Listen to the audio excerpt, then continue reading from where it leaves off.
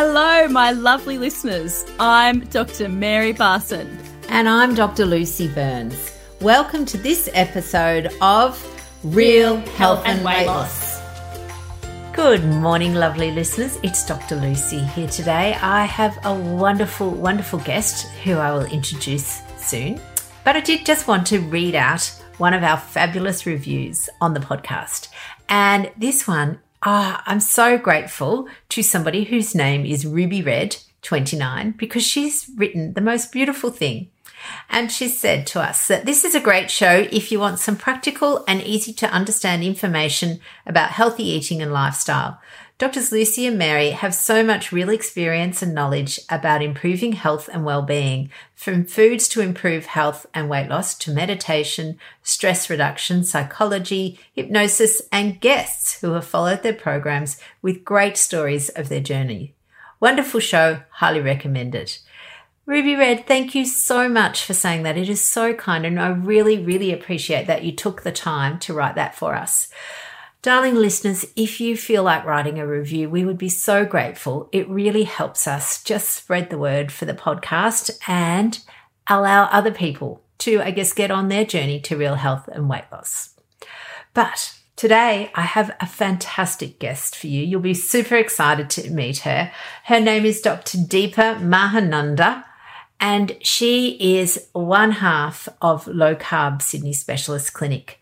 Her passion is helping women, in particular, enjoy a low-carb lifestyle that can help with some of their underlying issues. So, Deepa, I'd love to welcome you to the podcast. Thank you, Lucy, and thanks for inviting me to be on. You're welcome. Well, darling, we have a lot of lady listeners, and I think that you are going to have a wealth of knowledge to share with them. So I thought it's really like a no-brainer for me. Why wouldn't we have you on?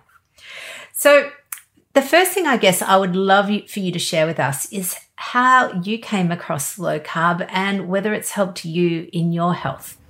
Yeah, so I think in terms of how low carb first came on the scene was probably by accident and maybe also out of curiosity as well.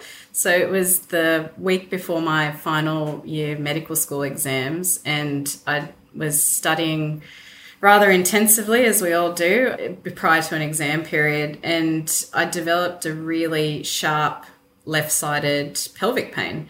Out of the blue, took my breath away and just persisted for most of an afternoon before I thought, okay, it's really time I need to actually go take myself to an emergency department.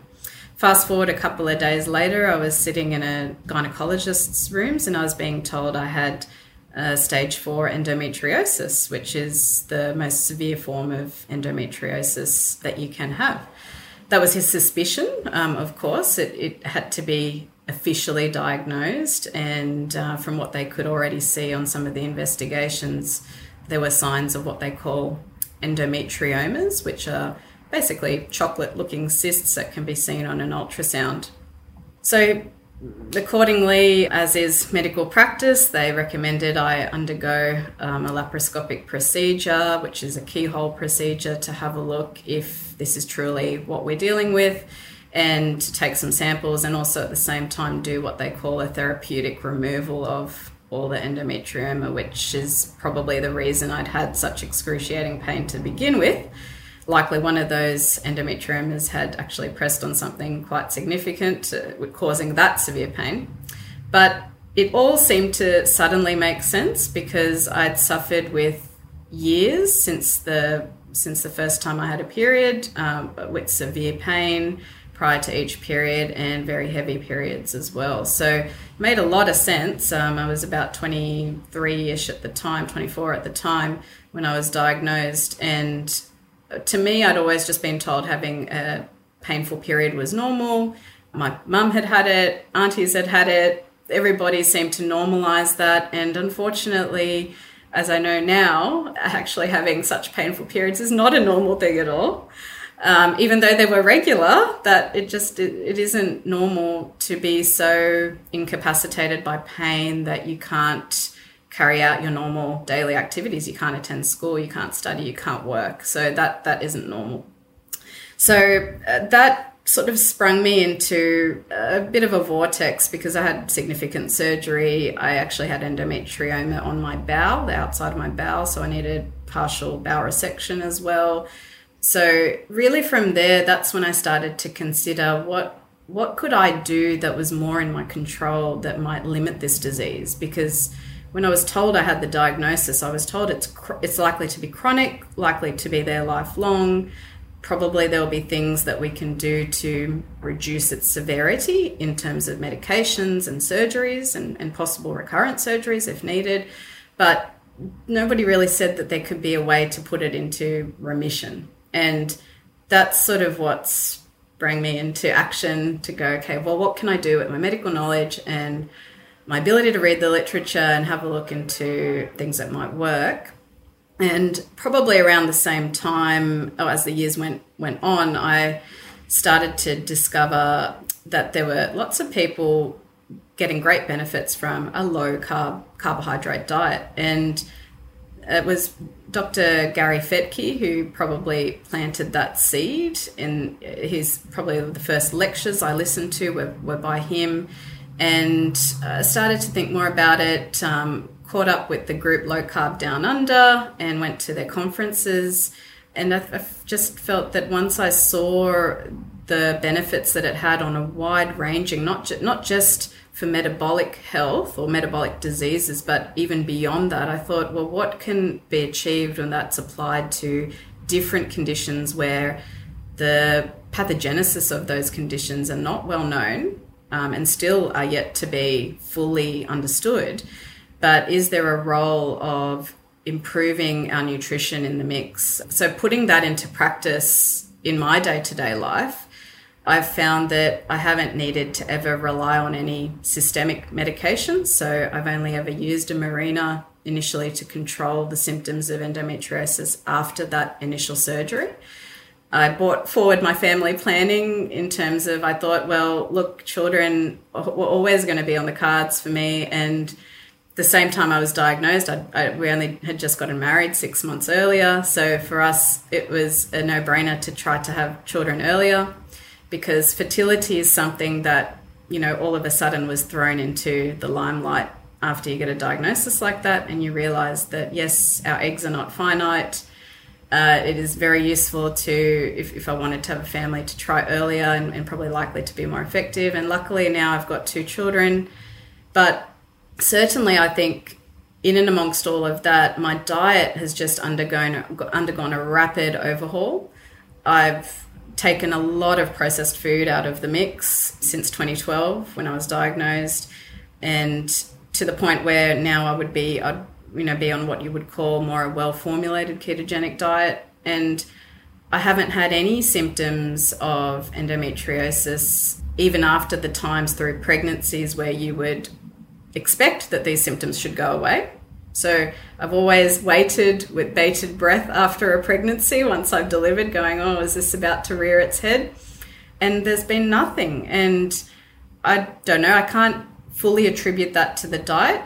There's certainly been the surgery, that initial surgery, which I think would have taken a whole load away. But that was 10 years ago now. And I haven't used a Mirena in recent times, so I can't even say that it's the local progesterone that's helped it. So it's been a real eye-opening personal experience.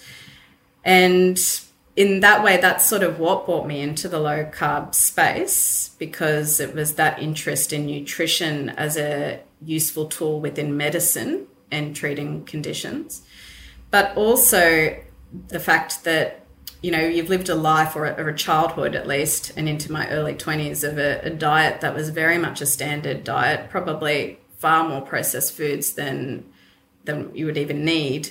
But just to think about what is the long-term impact as you move through life, and that, yes, there's this concept you can get away with a bad diet when you're young, but actually you can't, because there is a lot that's laid down at an early age, and you always sort of wonder, well, how much of my environment and the nutrition that I'd interacted with at a younger age have changed the way I am today, biologically, physically, and even socially. Your impact on cognitive and mental health as well, which is really something that underpins your relationships with people. So it's profound. And I think recognizing that and bringing it into my general practice work with patients has made a huge difference. So now when I think about women's health issues, I'm always thinking, well, okay, let's go all the way back to what are the root causes? When did this start? And is it something that you didn't even realize was a symptom? Like for me, I didn't even realize painful periods was a symptom of anything. Deepa, you have brought up so many points in my head. I've been going, right, I'm going to talk about this, I want to talk about this, I want to talk about this. So the first thing I want to talk about is painful periods and this normalizing of women's suffering, and that if you talk about it or complain about it, that somehow you're just a wuss and you just need to toughen up, princess, and crack on. And I think there's probably thousands of women like you who have sort of suffered in silence, thinking that A, this is normal, and B, everyone else seems to be fine with it. So obviously I'm just weak and carrying on. So I guess, lovely listeners, if you or your daughters or your nieces or your grandchildren, if anybody has, periods are not supposed to be excruciating. Some people might have a little bit of discomfort, some dullness, a dragging feeling, but not incapacitating pain. So if you have any of that, please go and get checked. The second thing that I would love for you to just maybe explain is what endometriosis actually is. And I know it's commonly referred to now as endo. So if people are talking about their endo, this is what they're talking about. So what exactly is it? So endometriosis is a condition where the lining of the uterus and those particular cells that are unique to that organ actually are found growing outside of that area. So you can actually find uncontrolled growth of this in and on the ovaries, outside the uterus, outside the bowel, and can grow through your bowel as well, outside the bladder. So can involve any area in the pelvic region, and in some severe cases can also encroach on the abdominal cavity as well. So the phenomenon that causes it isn't well understood. There's a lot of hypotheses put forward as to what sort of drives it. But what we know now is that it's probably a mixture of a couple of things, both physical. So they often talk about retrograde menstruation, which is sort of where you have a period, but part of that period, blood is actually going up into the fallopian tubes and spilling out into the ovaries and the outer pelvic area. So that area can then obviously pick up some of these cells, and these cells can find a nice habitat in which to take up home. So that's one sort of theory, and it has held up a little bit over time, but in conjunction with that, it's probably more than just this that's occurring, because it's actually found that 90% of women can experience this retrograde menstruation, yet 90% of women do not have endometriosis. So the other things that might control some of the phenotype of endometriosis and actually ending up with this problem is inflammation. So we talk about pro-inflammatory mediators in the body and forms of chronic inflammation as well. Some of this can be driven by things that are related to hormones alone, so in the form of excessive androgenization, so those sorts of elements. But there's also the side that can be driven from a metabolic syndrome standpoint. And so there are some overlaps here between what are the drivers of the inflammation, and because it's quite systemic, it can affect many different organs, and the uterus being one of those organs. So when the uterus is under such an environment, it can essentially have functional issues. And this is another reason why it's thought that endometriosis can rear its head. And then there are also genetic underlying features. So that, again, it's not a well understood field. There's a lot of different genes that have been proposed or put forward, but we haven't really been able to identify a particular one that we can target with a meaningful treatment. So that's all sort of esoteric, I suppose. It's not really a practical thing that we can put our hat on just yet anyway. But I would say, reading the literature around endometriosis and its overlap as a autoimmune disease to an extent, because these cells that are growing outside the uterus where they normally shouldn't grow, that brings to mind the idea of, they're acting like a cancer-like cell. They're growing in a way that is uncontrolled outside of a setting where they normally are. So that means that these cells have escaped immune surveillance. So it is a dysfunction of our immune system, because we actually rely upon the immune system to put a stop to that fairly quickly if it's functioning appropriately. So I think at the end of all that, it's probably a very multifactorial cause behind what drives endometriosis.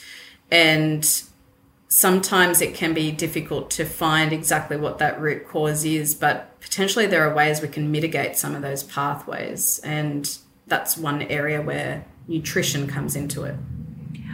I love that idea that it's an inflammatory process, or that, it's a result of an inflammatory process, because you're absolutely right. For many people now, our bodies are exposed to low grade but long-term inflammation, so day in, day out levels.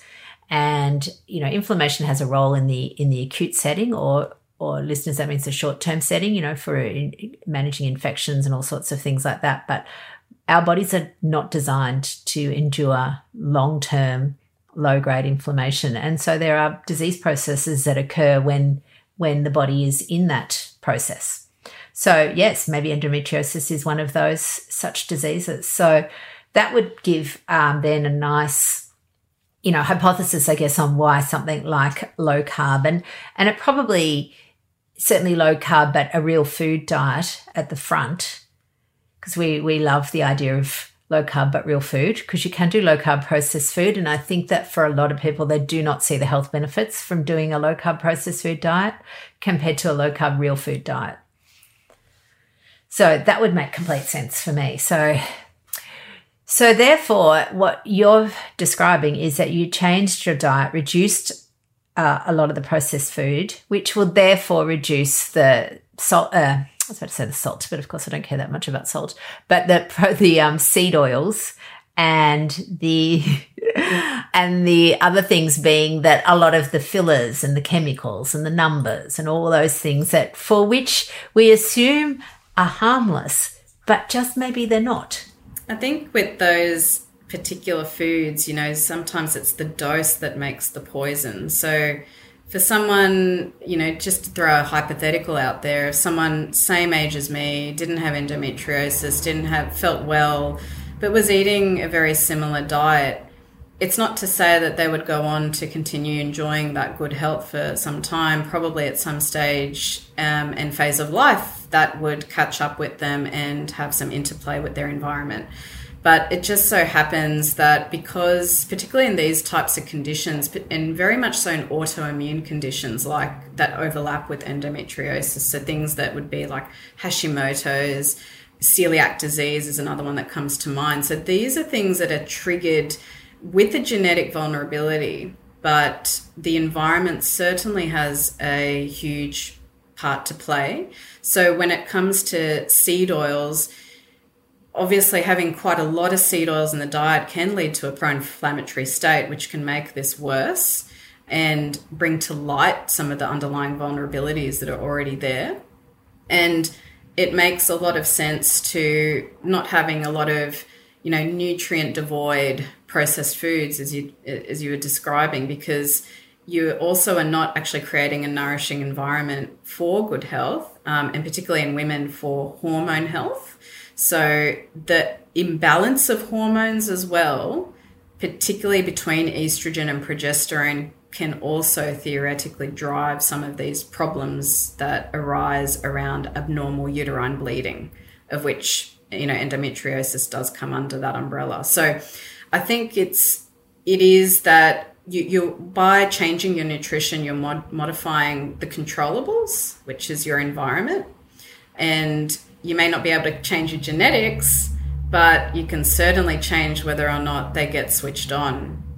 And that's sort of where the critical part is. And to the extent I believe that you can switch some of these things off eventually with time. So that has been, elucidated in the literature that that's quite possible. And I think, epigenetics is an emerging field, and that, lovely listeners, is this, the switches that turn genes off and on. Because even though your DNA, you can't change your DNA, your blueprint, the blueprint isn't all on or all off. The genes are in there. It's so complex, and some come on and some come off, and there are environmental triggers that will turn some on.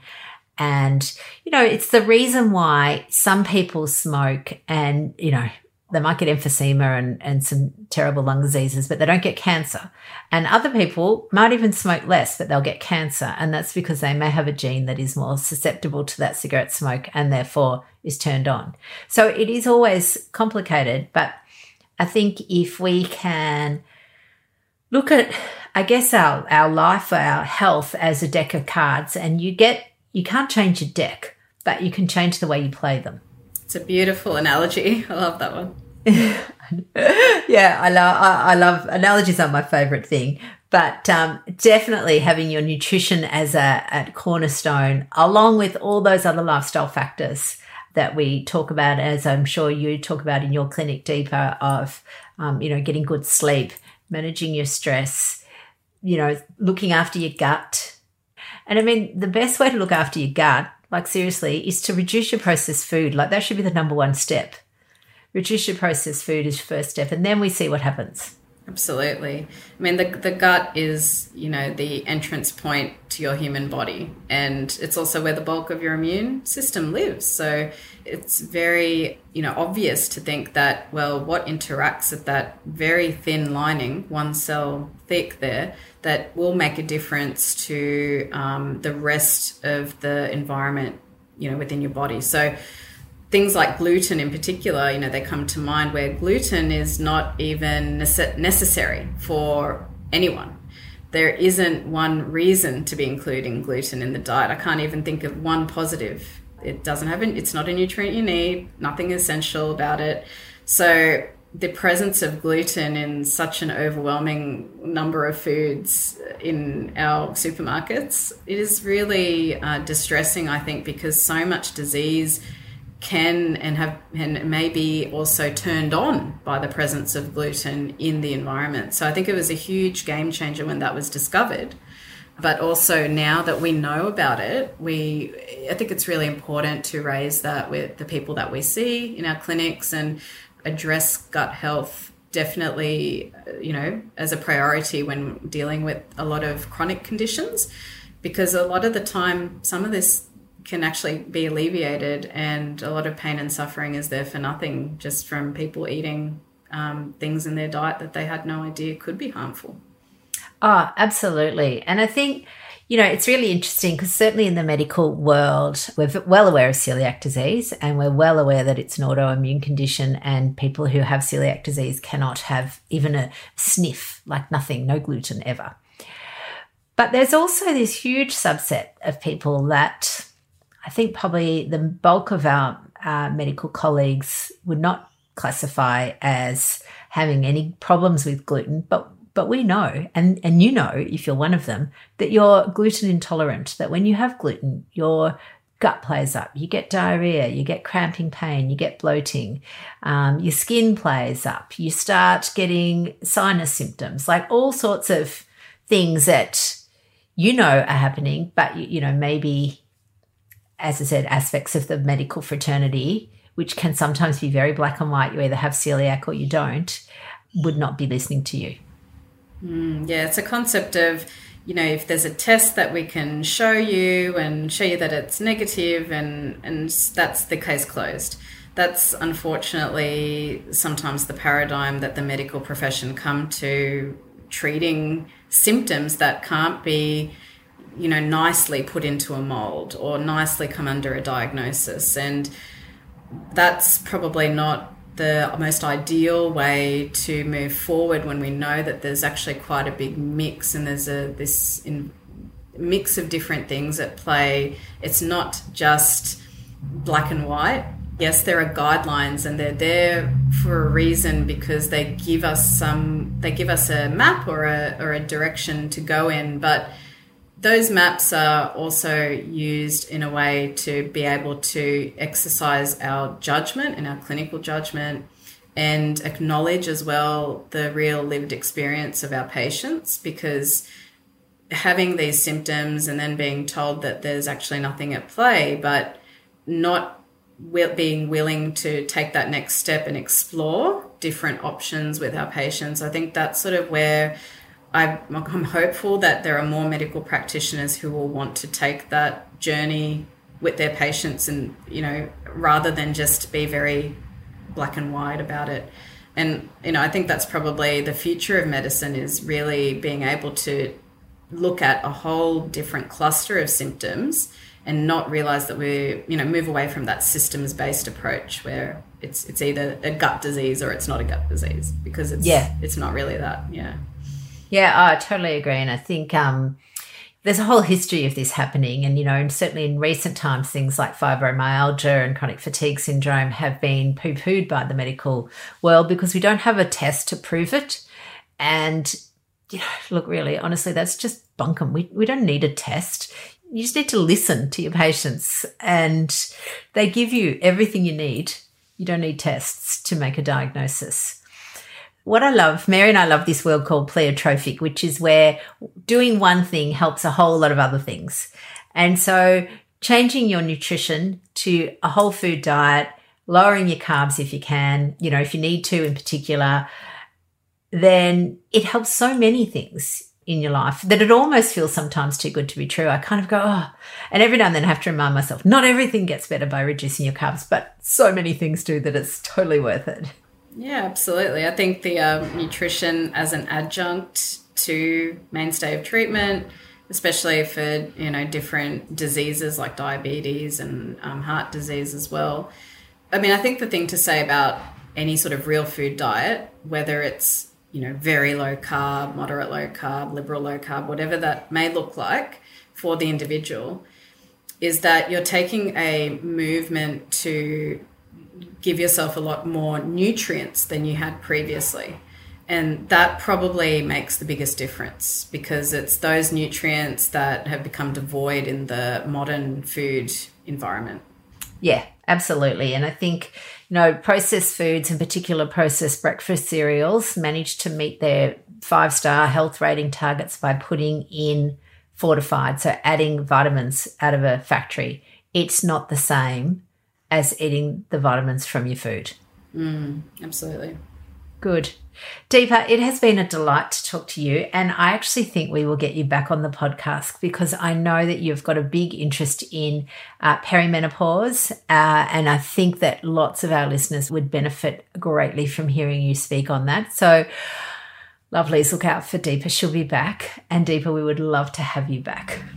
Oh, thank you very much, Lucy. I'd love to be back on again in the future. Wonderful. So, lovely. If people want to follow you, which I'm sure they would, why wouldn't they want to follow you? You're wonderful. How can they connect with you?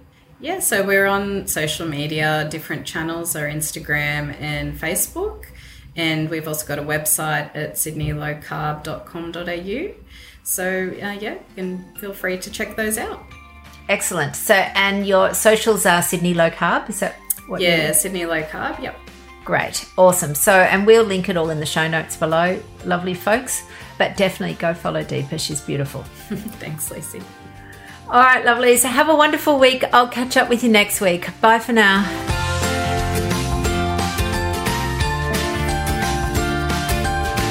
So, my lovely listeners, that ends this episode of Real Health and Weight Loss. I'm Dr. Lucy Burns. And I'm Dr. Mary Barson. We're from Real Life Medicine. To contact us, please visit rlmedicine.com. And until next time, thanks for listening. The information shared on the Real Health and Weight Loss podcast, including show notes and links, provides general information only. It is not a substitute, nor is it intended to provide individualized medical advice, diagnosis, or treatment, nor can it be construed as such. Please consult your doctor for any medical concerns.